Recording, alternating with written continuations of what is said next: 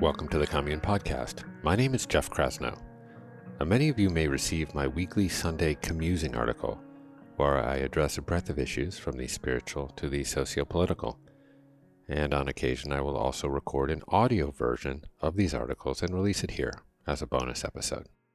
Wu Wei is the Taoist way of life. It means not forcing, but it doesn't entail complete passivity. Being alive inherently involves interfering. We cannot even observe an electron without changing its behavior. We cannot exhale without altering the chemical composition of the atmosphere. The Taoist master is a student of nature. Knowing her, he harnesses her course. He jiggles the key in the lock. He applies the rudder to leverage her current. And while I typed today's musing, I am not completely convinced that I am the author. I woke up one morning last week with the entire narrative mystically pre-composed. I was writing, transcribing from the ether, and it's rarely this way. Writing is often a wrestling match for me, full of forcing. And here's the lesson. When we're low and open, like the ocean, the rivers and tributaries flow into us. If you enjoy this podcast, please subscribe on Apple Podcasts. And if you're interested in checking out our course platform, which features over 100 programs from top doctors like Mark Hyman and Zach Bush, and thought leaders and authors like Deepak Chopra and Marianne Williamson, well, you can sign up for a free 14-day trial at onecommune.com/trial. And if you're not sick of me, well, I'm also waxing alternately poetic and pathetic on Instagram at Jeff Krasno. Okay, without further delay, here's this week's commusing titled Of Love and Light.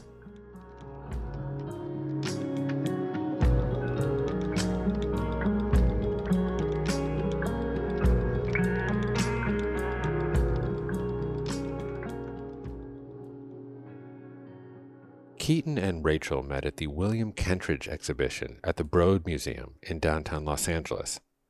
Rachel stood in the vast gallery space, transfixed, lost in Kentridge's dramatic depiction of faces.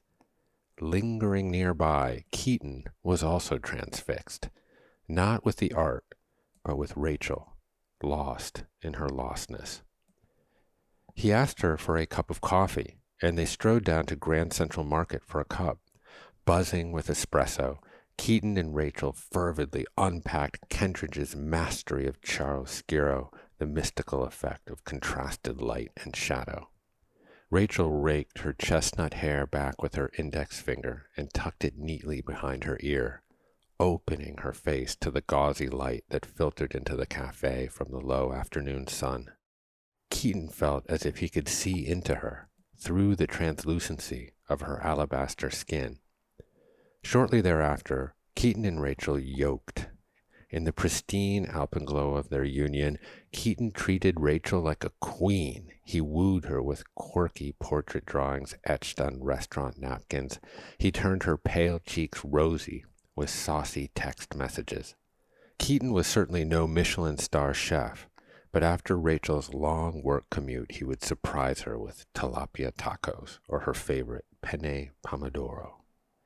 But slowly, inexorably, Keaton drifted back into maladaptive habits.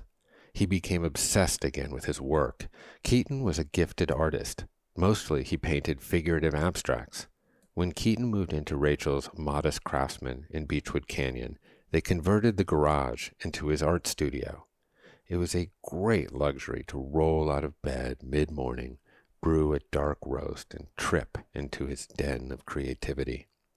Soon, paint-streaked mason jars jammed with brushes balanced precariously on milk crates, and canvases were stacked and strewn about in every corner. This was Keaton's natural habitat. As the day dusked, Keaton swapped coffee for wine, still slurped from the same mug. He painted and sipped and tinkered regularly into the dark wee hours. Rachel had to haul him in for dinner increasingly sourced from Chipotle. But even sitting with Rachel at the kitchen table, Keaton's mind wandered. He wasn't all there, and eventually Rachel called him on it. Keaton couldn't breathe. Still, he shouldn't have uttered those hurtful words, but he did.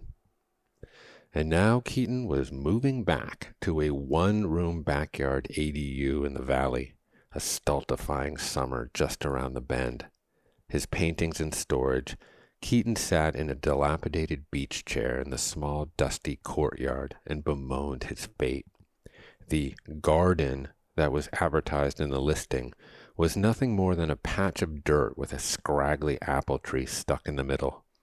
It was a Honeycrisp variety, but it appeared neither sweet nor crisp.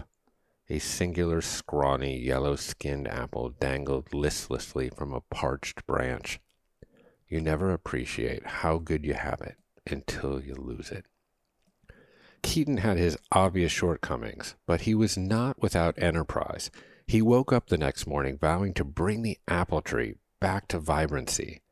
Keaton knew enough about rebuilding soil from the summers he spent in San Luis Obispo on his grandparents' small ranch. They even had an apple grove. Keaton added organic matter, carbon compounds like composted manure and shredded leaves to the dry clay. He bought earthworms to aerate the soil so proper roots could grow and water could be better retained. He ran a drip line from a spigot and put it on a timer. As the soil began to improve and develop a humus layer, he planted a little chicory to serve as a cover crop. Keaton named his apple tree Rachel. 93 million miles away, there was another love affair blossoming, though somewhat smaller in nature. 2 hydrogen atoms were engaged in a fiery affair. So passionate was their tryst that each atom shed their electron partners and their nuclear hearts quite literally melted into plasma and fused. The vibe was so unfathomably hot that, despite their electrostatic repulsion, proton merged with proton. Who knew fusion was gay? This torrid union spun off a photon, a packet of electromagnetic love energy that hurtled through interstellar space into the Earth's atmosphere and fortuitously toward the San Fernando Valley and Keaton's humble backyard until it kissed one of Rachel's leaves. Rachel, nourished and hydrated, perked up immediately. Converting solar energy to chemical, she sprouted new emerald side shoots and outgrowths off her old branches. Dark jade ovate leaves with curved serrated margins formed, and little baby apples, green with blushing cheeks, were birthed. By late September, the first ripe crimson apple hung proudly from a shoulder-height limb. Keaton was equally as proud, and he took his trusty iPhone from his pocket to snap a photo. As he did, he couldn't help but notice the logo, an apple with a bite missing. In his hand, he held all of humanity's knowledge, a dubious trade-off for the fall of mankind.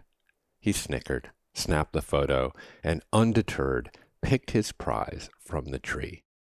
Keaton took a bite. It was heavenly. Rachel's fruit was tender, crisp, and juicy, with a sweet but mild flavor. Inspired, Keaton set up a small easel upon which he stretched a canvas. Converting the apple's chemical energy to mechanical verve, Keaton manipulated his paintbrush dexterously, dapping here and sweeping there. Spellbound, he drank coffee and wine and ate apples, methodically denuding the tree of its bounty. Once again, Keaton had become all consumed by his work.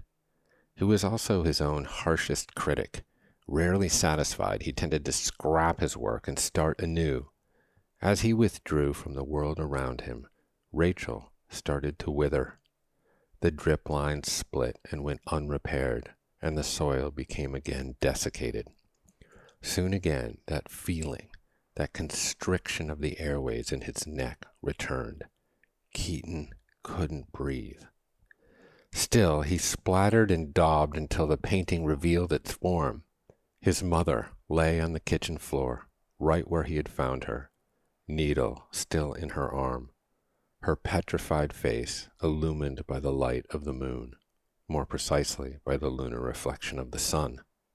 Keaton cowered in the corner of the image, his face a hypoxic blue. He titled the work, Rachel. After a week-long binge of beer and whiskey, Keaton drove to Beechwood and left the painting on Rachel's doorstep. Rachel had moved on with her life. She had received a big promotion and was casually dating a perfectly lovely fellow from work, not an artist with self-sabotaging tendencies. Still, the next day she paid Keaton a visit in Van Nuys. She walked around the main house to the granny unit and knocked timidly at the door. Keaton and Rachel sat quietly on the hard, parched ground near the fading tree, the midday sun shining brightly down on them as to cast no shadow, but to still animate the exquisite torture of being alive. Rachel gave Keaton a gentle, lingering, warm embrace, and for a brief, merciful moment, Keaton could breathe.